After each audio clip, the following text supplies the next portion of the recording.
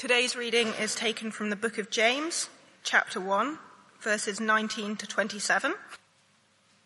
My dear brothers and sisters, take note of this.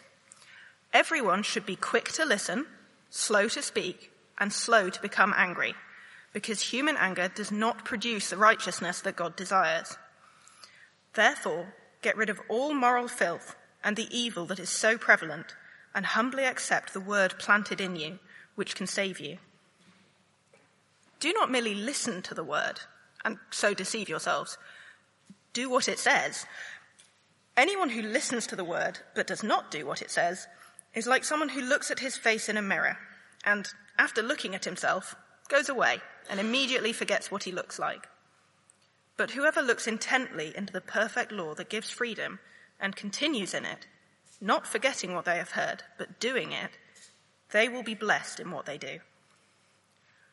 Those who consider themselves religious and yet do not keep a tight rein on their tongues deceive themselves, and their religion is worthless. Religion that God our Father accepts as pure and faultless is this: to look after orphans and widows in their distress, and to keep oneself from being polluted by the world. This is God's word.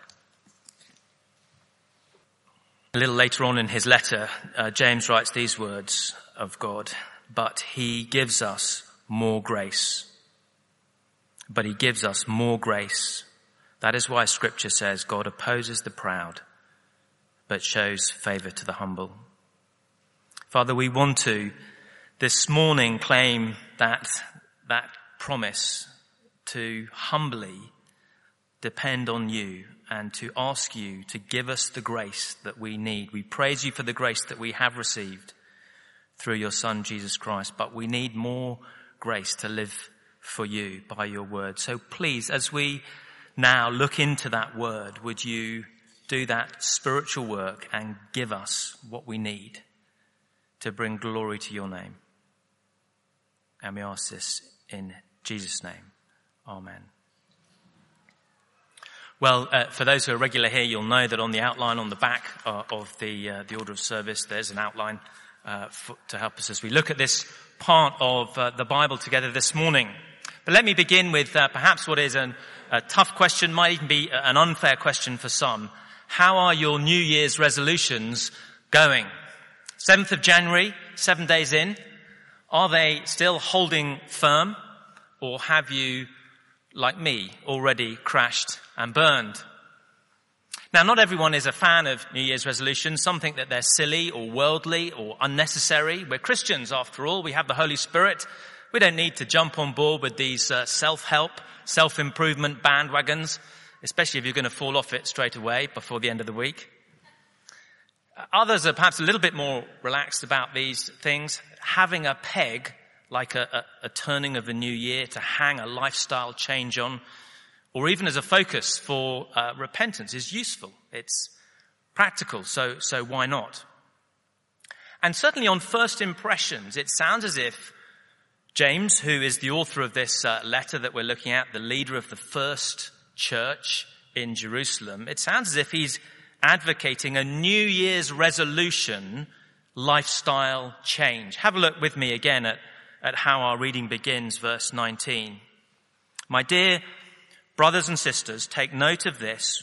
Everyone should be quick to listen, slow to speak, and slow to become angry, because human anger does not produce the righteousness that God desires. James is saying, make 2018 the year that you learn to listen, the year that you think before you speak, the year as a result of those changes you get into fewer arguments with those that you converse with, get less angry with other people. In short, make it the year that you produce the sort of righteousness that God desires. Now, I'm sure quite a few of us here this morning would really benefit from making those kinds of changes in our lives, as would the people that know us and have to speak to us or listen to us. They'd love it if we were more like that. And the 7th of January isn't perhaps too late to start, to resolve to be a politer, calmer, more thoughtful version of yourself in 2018, except that our theme for Commission Sunday at the start of this year is not let's all be nice to each other. It is we live by the Word of God, which is actually what James is really talking about in these verses. He's not giving us top tips on polite conversation. He's urging his readers to live by the Word of God. Have a look with me at the verse just before our reading, verse 18 of James chapter 1. Speaking of God our Father, he says, he chose to give us birth through the word of truth, that we might be a kind of first fruits of all he created. And then have a look at the verse just after verse 20, verse 21. Therefore, get rid of all moral filth and evil that is so prevalent, and humbly accept the word planted in you, which can save you. Or verse 22, do not merely listen to the word. And all of that must mean, I think, that the listen in verse 19 refers to this same word, the word of truth planted in us by God. So James is not talking here about how we relate to each other, the importance of listening to other people, the benefits of staying calm and not getting angry. He's not giving us New Year's resolutions for a better version of ourselves. He's talking about how we as Christians relate to the Word, the importance of listening to the Word. He's telling us how to live by the Word of God. And here in this passage for us this morning, he's identified two significant problems that we can run into when we try and do this in our Christian lives, when we try and live by the Word of God. Two problems with two solutions, wonderfully, to those problems. And then at the end of the passage, three tests to see whether we really have put these problems behind us, to see whether we really are living by the Word of God, or if we just think we are. The first problem that James spots when Christians try and do this, when we try and live by the Word of God, the first problem is pride. Pride. Have a look again at those opening two verses with me. My dear brothers and sisters, take note of this. Everyone should be quick to listen, slow to speak, and slow to become angry, because human anger does not produce the righteousness that God desires.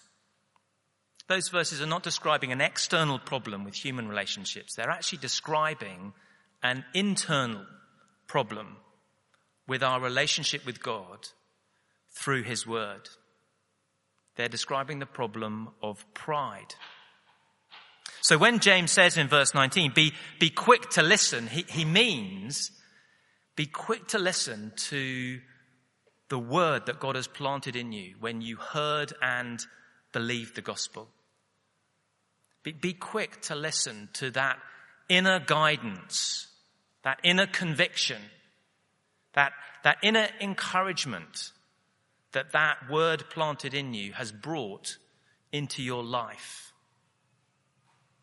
What might that look like in practice? I think it might look something like this. If you're a Christian, then as you read this, the Bible, God's word written down, so it resonates with God's word planted in you. There's a spiritual connection between God's word in Scripture and God's word in you, a resonance. Why?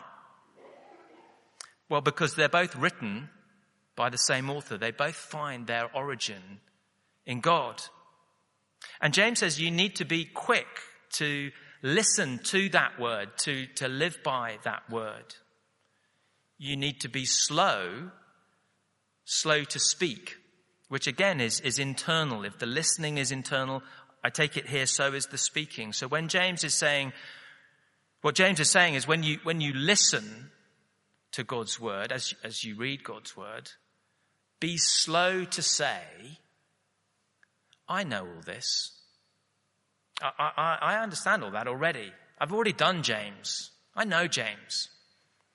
Or be slow to say, I'm not sure I like the sound of what I'm hearing. Or I really don't want to hear this. Make sure you don't stop listening to the things that you don't want to hear from God's word. That you don't talk over that convicting, challenging voice.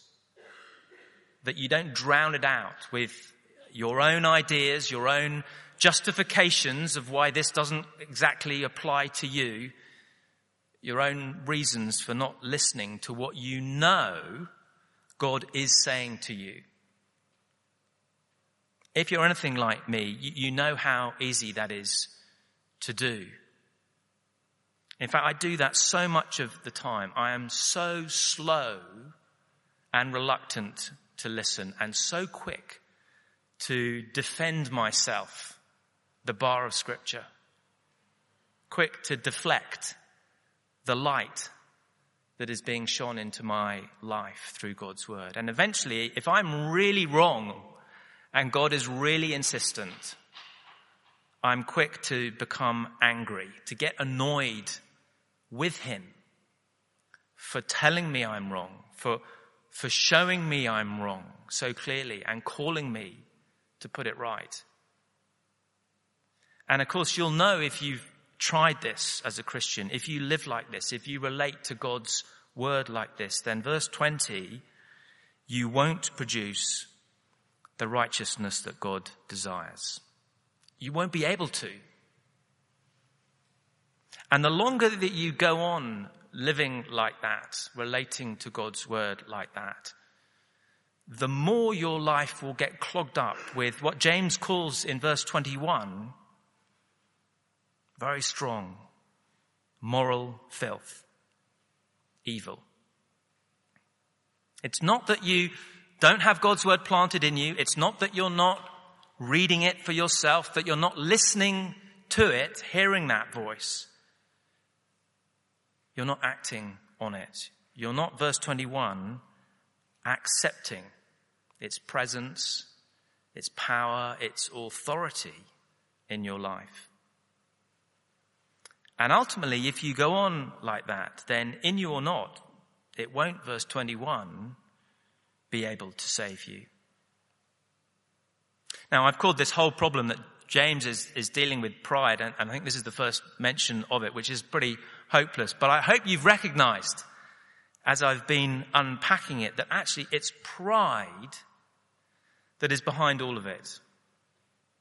The problem of listening but then speaking over, drowning out. The problem of getting angry with being convicted of sin. The problem of moral filth and evil. They're all the symptoms of, they're all the result of pride. I know better. I know better than God on this or that. I don't have to listen to God on this or that. The problem is pride. And so the solution, James says, is humility. Verse 21, humbly accept the word planted in you, which can, if you do, save you. What does humility look like in practice? Being quick to listen, slow to speak, slow to become angry. Not saying, I know better than you, God, but listening and receiving that word and changing, realizing that there is a need to change and accepting that, embracing that when it's pointed out to you. And then living that change out by the word planted in you. When you do that, and you can only do that with humility, well then what you find is that you do produce the righteousness that God desires. That's pride. But there's a second problem that James sees will stop his readers living by the word of God.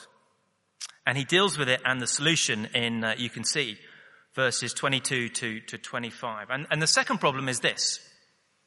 It's the problem of listening, but without doing. Inactivity. Have a look with me at verse 22. Do not merely listen to the word and so deceive yourselves. Do what it says. Do what it says. Now, the problem here that James is outlining is a slight improvement. At least there's some listening going on. But that's all there is. There's no doing. And so in the end, it doesn't really make any difference. You're still not accepting that word, not living by it. And so actually, you're no better off than before. And if anything, this is a more dangerous problem to have than pride. Because, says James in verse 22, by merely listening but not doing, you can very easily deceive yourself into thinking you are living by God's word when you're not.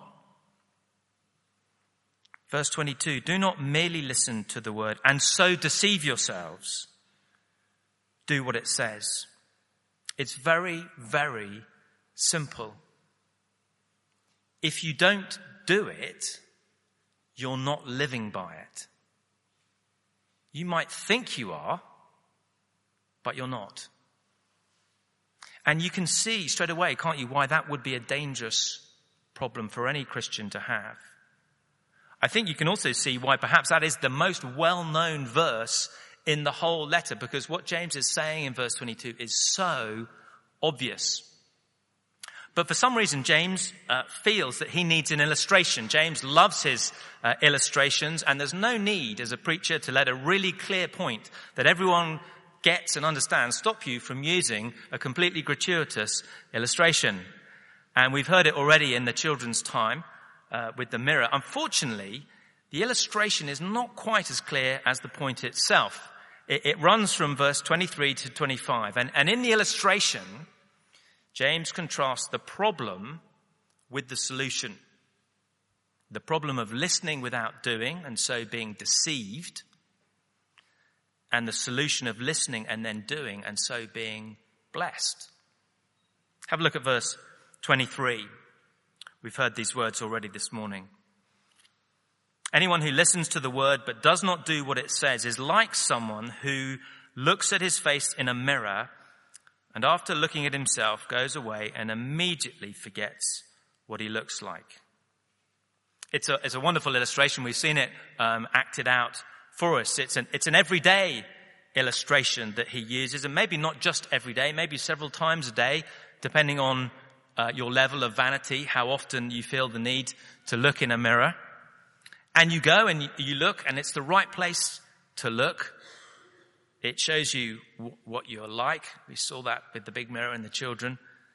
And you look carefully, and you see the jam on your face. And you see the spinach stuck in your teeth, and you see the spot on the end of your nose. But then you walk away and you forget, as we saw Ben forgetting earlier. You forget the jam and the spinach and the spot. But that is not the problem that James is trying to illustrate. The problem is, having forgotten, you don't do anything. It's the lack of action that's the real problem. It's the seeing without doing, the listening without action. So you don't wipe off the jam. You don't floss your teeth. You don't deal with that spot on the end of your nose. With the mirror, you see clearly and accurately, but you don't do. And with God's word, you hear clearly and accurately, but you don't do. And it's deceptive, says James in verse 22, because you really have spent time in God's word, listening attentively. And you've reached a point in that activity where you do see yourself as you are in the light of God's word. You do see the things in your life that need to change, the things in your life that will need to move away from. It's just that you don't move. You don't make those changes. And that, says James, is a dangerous way to live. You think you're living by the word when you're not. You're merely listening to the word. That's the problem of listening without doing. And then in verse 25, James moves on to the solution. And it's the other half of the illustration to illustrate what listening and doing is like, what living by the word really looks like. So, the solution, listening and doing. And really, right from the start, James abandons the illustration. Maybe he felt it wasn't going quite as well as he'd hoped. And so he just says it straight. Just says it straight in verse 25. But whoever looks intently into the perfect law that gives freedom and continues in it, not forgetting what they've heard, but doing it, they will be blessed in what they do. Here's the solution. Here's practically how we can live by the word in our lives. Look into it, listen to it, and yes, listen intently in verse 25. That's a little word that the NIV translation has added. It's not in the original, but it's not intensity. It's not the intensity of the look that makes the difference here. The difference comes in the next phrase in verse 25. Not forgetting what they've heard, but doing it. That's what was missing before.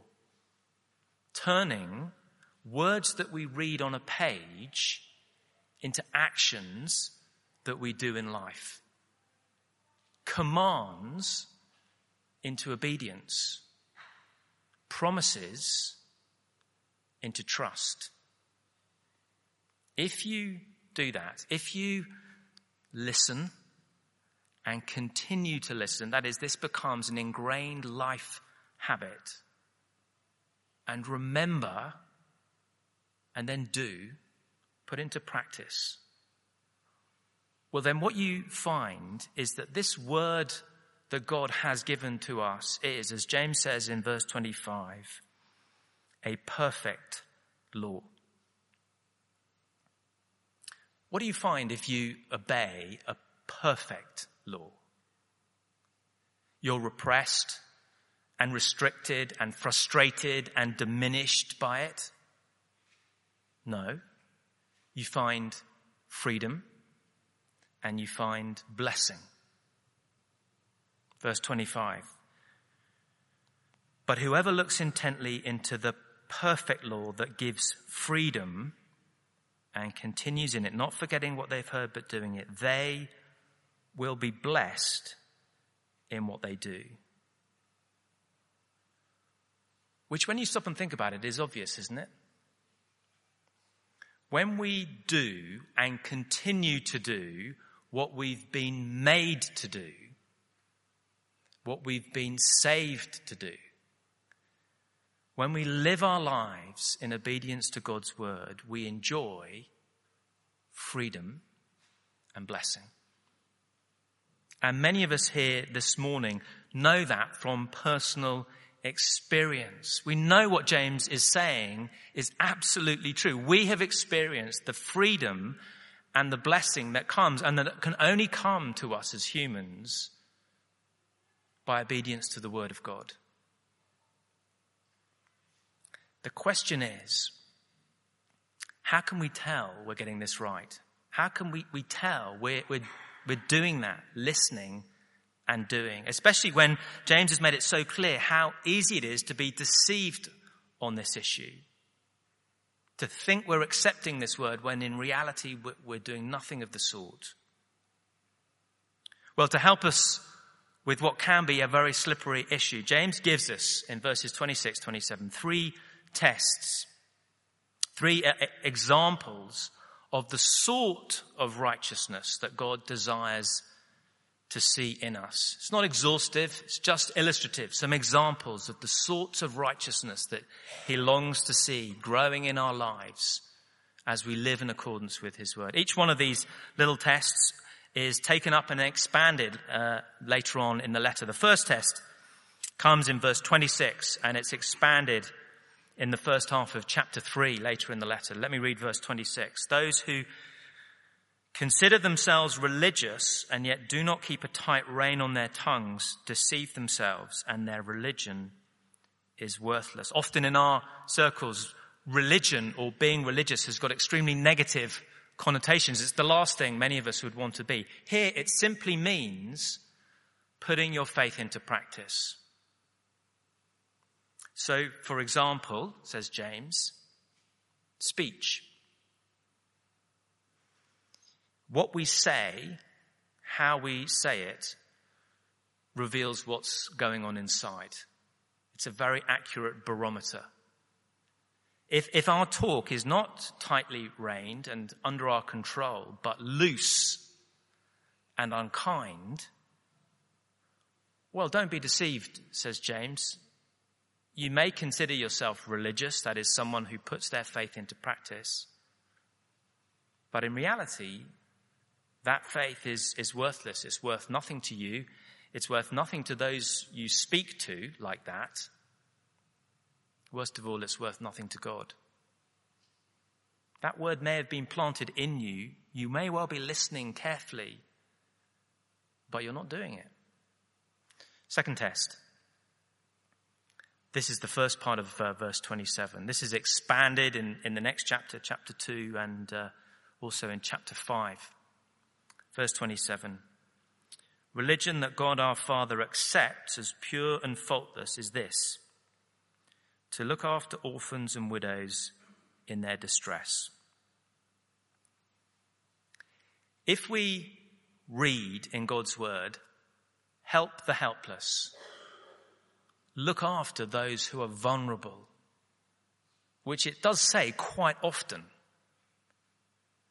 and then we don't, which very often we don't, James says God does not accept our religion.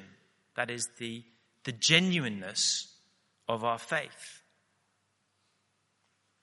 If we won't accept his word on this issue, for example, he won't accept us as the genuine article. The problem is we just don't believe James when he says something like that. We're slow to listen and quick to make our excuses. Third test. Again, verse 27. Religion that God our Father accepts as pure and faultless is this: to look after orphans and widows in their distress, and to keep oneself from being polluted by the world. Now, the world here is just James's shorthand for all those who are not seeking to live by God's word. And this test is expanded later in the letter. It might be just worth turning, not least just to warm up a little, to chapter 4 and verse 4, where this same idea of being infected, polluted by the world is touched on again. Chapter 4 in very strong language. Chapter 4, verse 4. You adulterous people. He's thinking spiritually here, not sexually. You adulterous people, unfaithful to God. Don't you know that friendship with the world means enmity against God? Therefore, anyone who chooses to be a friend of the world becomes an enemy of God. Now, friendship with the world does not mean being a friendly person. It means sharing the values of living by this world standard, a world that is not wanting to live by the word of God. Friendship like that with the world brings spiritual contamination, pollution. It makes you an enemy of God, not his friend. Apply the tests, says James. Please don't be deceived. Look to see, what are you doing with this word of truth that has been planted in you? Make sure you're not failing to listen, not talking over what you hear, not justifying yourself, or worse, merely listening, going through the motions of hearing, but not doing. Because it's that kind of living that leads to deception and ultimately, terribly, to God's rejection. Make sure, James is saying, that you are listening to, accepting, remembering, and then doing his word. Because that kind of living leads not to rejection by God, but to his blessing. It leads ultimately to salvation. Apply the tests. Don't be deceived. It's too important for that. Make 2018 the year that we really do live by the word of God. The year that we really begin to experience the freedom and the blessing that can bring into our lives. Well, why don't we take a moment of quiet, and then I'll lead us in a prayer together.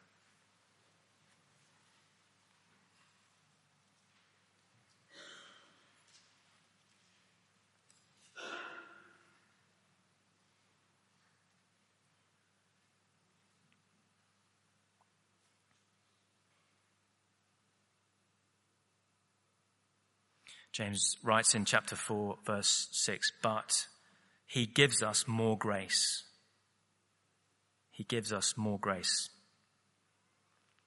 Father, we want to be people who are not deceived about what we're doing with your word. We don't want to be mere listeners, gripped by pride and inactivity. We want to be people who humbly open our lives to its truth, its demands, its promises. But we know that we need your help to do that. We know we need more grace. Please, would you give us that grace and enable us to see the encouragements that you long to give us as we live like that this year. And we ask this in Jesus' name. Amen.